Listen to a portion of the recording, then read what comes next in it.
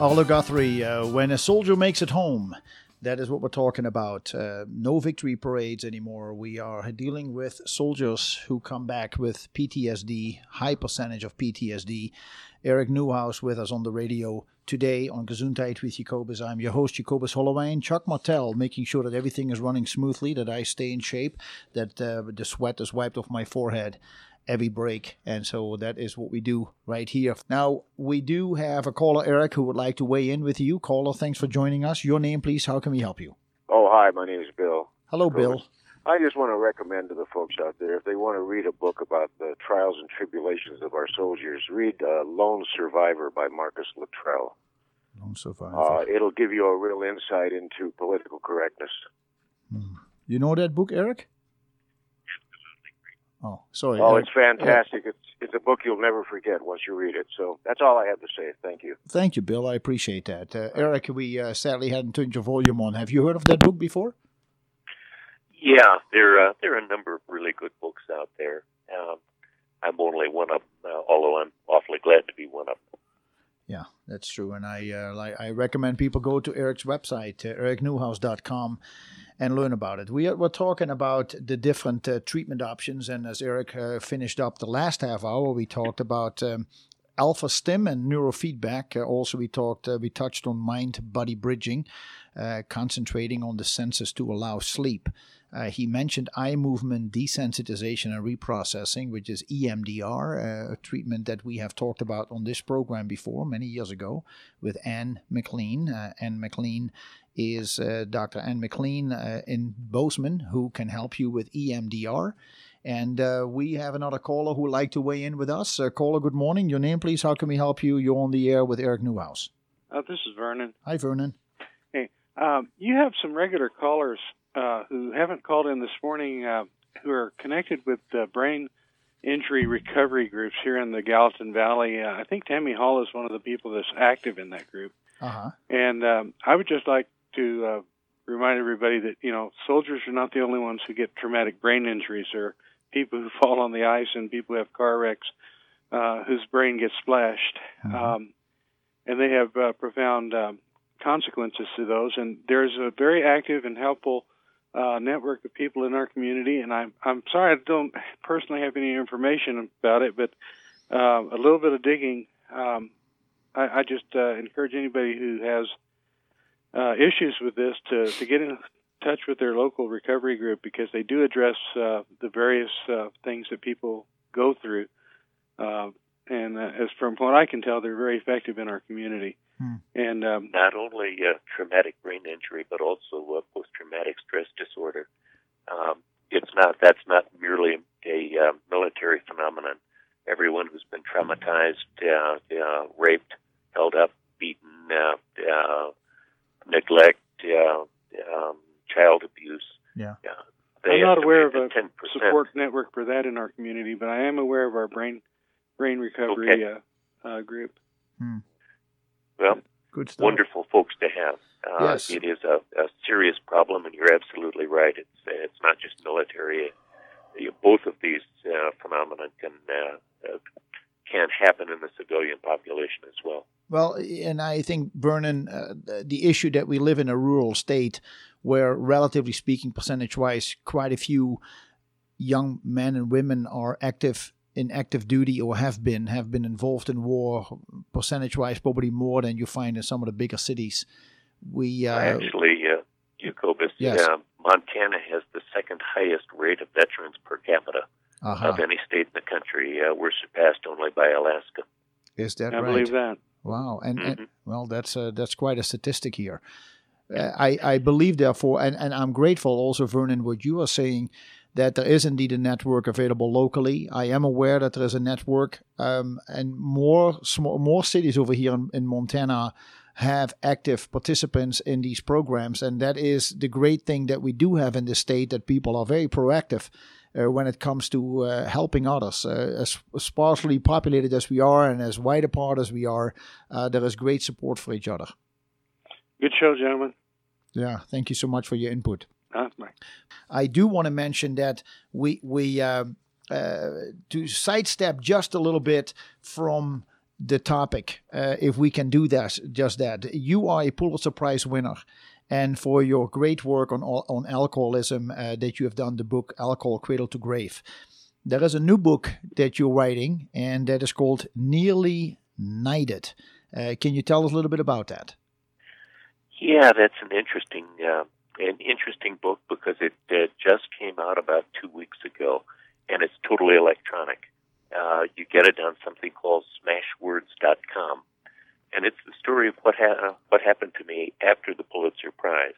It talks about how I learned, to my incredible surprise, that I was the second Montanan in the state's history to have won the Pulitzer Prize, and what it meant to me and to my life for the next 18 months after I won the prize.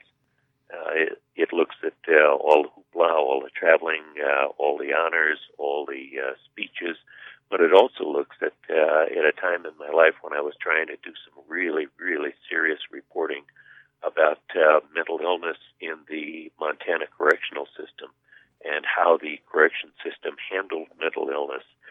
And I was being pulled away to go speak here and go speak there, and my heart was in Deer Lodge because I really wanted to be dealing with the inmates there and finding them the help that they needed. Yeah. So it's one about mixed feelings, mixed emotions. Enormously mixed emotions and very confusing at times, but it's a real life look at what happens to somebody who all of a sudden hits the brass ring and doesn't know quite how to cope with it. Huh.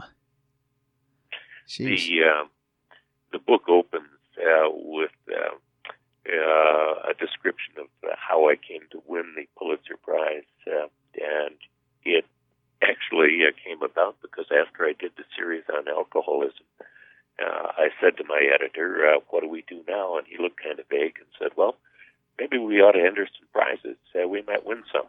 And I thought to myself, he sounded, not terribly convinced. So I said, well, I'll just take that on myself. So I did. I entered some prizes, but I also figured I'd never worked so hard in my life. I never wanted to again. And why didn't I shoot for the Pulitzer, which is the big award in journalism? Yeah. So since I didn't want people to laugh at me when I failed, I did all that at home. I entered I submitted the entry from home. I wrote a personal check for $50, the entry fee, and just sent it in with a letter and all the stuff, and then put it out of my mind. And on the first Tuesday in April of 2000, I'd just come out of an interview with about 5 social workers talking about methamphetamines and what they were doing to the dissolution of the family and the need for more foster homes. Mm-hmm. And I was trying to sit and make some sense out of that when the phone rang. I picked it up and somebody said, this is so-and-so, so-and-so, so-and-so from CBS Radio News in New York City, and we'd like your reaction. Well, I thought about it, and I said, sure, reaction to what? The guy said, well, the Pulitzer Prize. You are aware that you won a Pulitzer Prize, aren't you? Well, we've got some jokers in this newsroom, and I looked around to see who was pulling my leg, and I couldn't find anybody who looked as though he was even giggling at me. So I said to this voice on the telephone, yeah, sure, I'll call you boys back in the morning. Hung up on him, and then walked around the newsroom to see who the culprit was. Couldn't find anybody. Sat down at my computer, plugged into the main national A wire, and saw bulletin, Pulitzer, bulletin, Pulitzer, bulletin, Pulitzer, Newhouse, and just froze. You know that moment when it's like you're suspended in ice. Yeah. You can't breathe, you can't think, you can't move, you can't do anything. Yeah. And as I was sitting there in total shock, the phone rang again, and I picked it up automatically. A voice said, this is so-and-so, so-and-so, so-and-so from CBS Radio News in New York City. We really need to talk to you. And I said, I'm so sorry. Yeah. And then told him something that I had no recollection of, and went down the hall to begin to tell the people at the Tribune that we'd won the Pulitzer Prize. It was only the second Pulitzer in Montana's history. Is that The right? the little weekly newspaper up in Big Fork, Montana, won the Pulitzer in 1964 for covering some of the flooding that in western Montana, and there's been no other since then until we won it in 2000. Wow, that is quite something. Now, Eric, when you win a Pulitzer, I mean, how many times can people say that? Is it based on the fact that you've written this book, that you wrote the new book, totally of a nearly knighted, and then we have the book on Faces of Combat, and besides that, all your investigative work and crusading work as a journalist for the Great Falls Tribune? Is it just another milestone for you, or was it actually that you feel you stepped up a platform and you just don't look back, you move on, starting at a new height? How does which of the two is it? It's life changing. It's life changing, huh? It's life changing. One of I remember being in the newsroom, and by this time the calls were flooding in. I was talking to the New York Times. We had the Boston Globe and the Los Angeles Times on hold waiting to talk to me. And since then, it's like the gold star of approval that they put on your forehead. It is like being knighted. And all of a sudden, you've got an audience, you've got a forum, you got the gold star of approval, and people seek you out to do things, to talk about things, to work on things. You have a ready audience. You can walk into virtually any room, and people listen to you with respect. It literally changes your life. But and funny thing. Yeah, go ahead. I want to hear this. The funny thing was that after this first day, and I went home just exhausted. Called my parents, called my kids, and then they had C-SPAN had asked whether they could interview me at 7 o'clock Eastern Time live, which would be 5 o'clock Montana time. Yes. And I'd said sure. So at about 4 o'clock, the alarm clock went off, and I woke up, and I sat in that pre-dawn stillness and darkness, and began thinking to myself, "Is this really a dream? Did I just have the damnedest dream of my life?" And the more I thought about it, the more I wasn't sure. And so as 5 o'clock came, I began to wonder whether the phone would ring. And I said, all of a sudden it did. And there was the voice from C-SPAN. And I said, I was wondering if this was just a dream. The voice on the other end said, "Oh, no, Mr. Newhouse, you're on the front page of the New York Times this morning." Wow. Yeah. Yeah, that is indeed life-changing, isn't it? Yeah, it really is. But then I listen to you, Eric, and you're talking after we had our interview about the actual book, Alcohol, Cradle to Grave, your Pulitzer Prize-winning book. Yep. And I talked to you years later, and you tell me about Bill Broderson, the man who is the primary character, not just character, but he's a real-life person in Great Falls, how you still meet with him. And that shows me, and as you're talking about the stories in this book, how you are connecting with the people that you are writing about in this book, Faces of Combat. You just love people. So that part hasn't changed about you. You're still the guy next door, and here you are at the top of the world in your field and get all the respect that is due to you. But at the same time, you still just want to connect with everybody who you are writing about because their struggles continue. Bill Broderson became the poster child for alcoholism. Very bright, very witty, very flawed human being, but no malice in him. And he became a friend. And even after I quit writing about him, I'd take him to doctor's appointments and help him understand what was happening to him.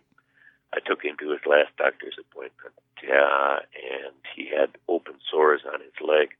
The doctor looked at him and said, well, we've got a choice. We can do some aggressive treatment and try and correct those, or we can just give you some pain medication and let nature take its course.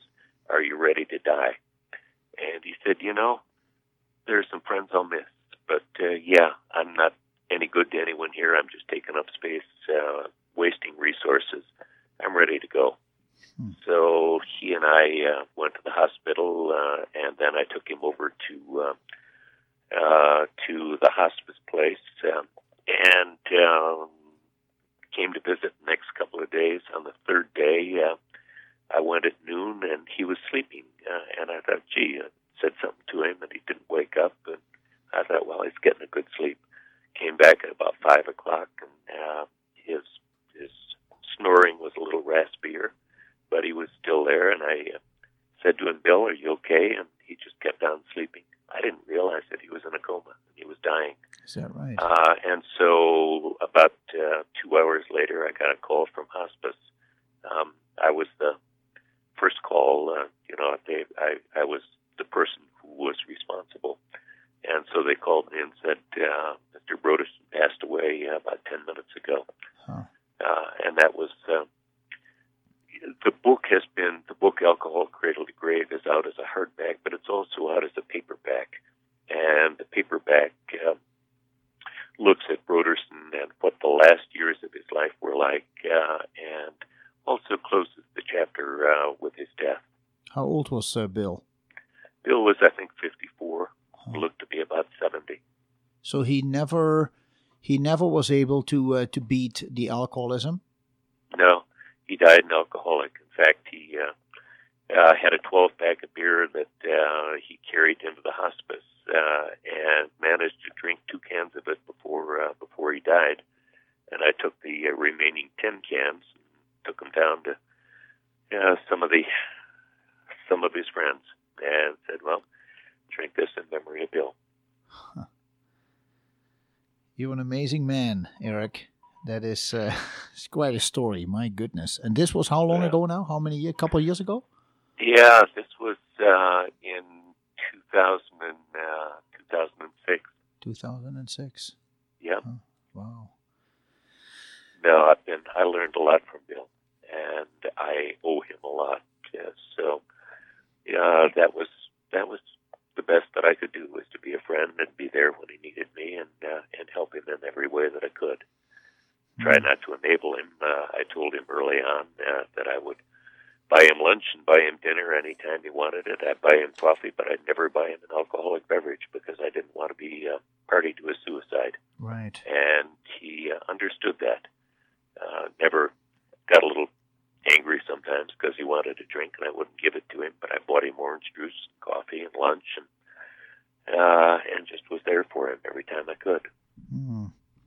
But you've also, when you were talking earlier about some of the symptoms of PTSD, the anger issue, when you talked about Dave and Danielle Belcher, you also mentioned that you were sitting down with Danielle and just say, what do you want to do? You want to be angry, or would you rather, try to get over this? And that shows to me that you're not just an investigative reporter, but you are really compassionate with the people you're writing about, because they teach you something and they make you aware of things. And it's not just brain for you; it's a lot of heart there too.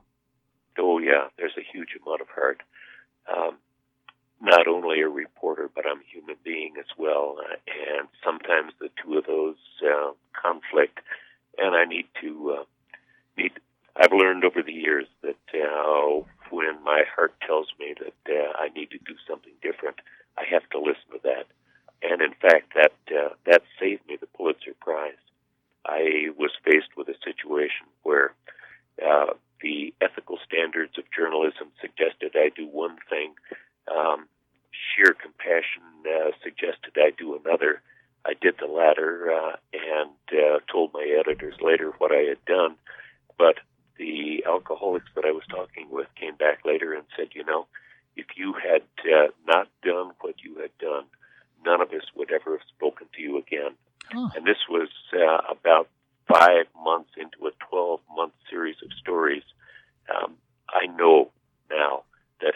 the other choice, I never would have been able to finish that series of stories, and I never would have gotten the Pulitzer Prize either. It just was a crucial moment, and it taught me that in an ethical situation, you have to listen to your heart and you have to do what's right. Yeah, and then if the Pulitzer Prize comes, that will be great, but the bottom line is you have to live with yourself the rest of your life. Yeah, and to be honest with you, I never thought about a prize until after the series was done. And I looked at it and said, wow, that's pretty amazing stuff. And thought, well, I'll shoot for it. And it was a huge surprise to actually hit that brass ring. Well, congratulations. I know that all the listeners who are listening today congratulate you on your success and are grateful that you have written the books that you have written. And my goodness, is there anything else? I mean, for you, it just doesn't stop because it's in you so much. I mean, 40 years of journalism is a phenomenal history. And what I like about it also is that you write stories that are all close to home. And because they're so close to home, anybody can recognize themselves in your story or understand what's going on. You know, I look at some of the other issues that we can discuss today that we should have been discussing, but nothing that you said was wasted on my ears. And I know that many people are listening to this and say, my goodness, you know, they're scratching their heads and say, this is something you know, even if nothing else, pray about it. If you believe in prayer, just go ahead and pray about it and learn. All right, Eric, all the best to you. Sorry, we'll run out of time, but we'll do it again soon. That sounds like a deal. Jacobus, thank you for the opportunity. I hope we've helped some kids today. Yes, I hope so too. Folks, we'll be back next week Sunday. Talk to you then.